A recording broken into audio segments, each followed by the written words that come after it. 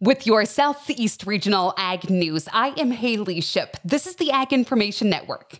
We'll give you another 365. Robbie Minnich, Senior Government Relations Representative with the National Cotton Council, provides an update on the recent announcement that the Farm Bill will be extended until September 30th, 2024. The House and Senate Agriculture Committees continue to work on the full Farm Bill, but as everyone knows, it expired back on September 30th. And since a full bill hasn't been passed by the House and the Senate and signed into the law by the President, an extension of the current law was needed. Congress stepped up to the plate and included that on its continuing resolution that both funded the government until early next year, but also extended the Farm Bill until September 30th of 2024. In the House, the bill passed by a vote of 336 to 95, and in the Senate by a vote of 87 to 11. So with the Farm Bill, it extends the baseline provisions for nearly 1 year. And there were a number of programs, including the PEMA Cotton Trust Fund, that didn't have baseline going forward. And so Congress was able to find funding for those programs that would not have been extended under just a straight extension of the Farm Bill,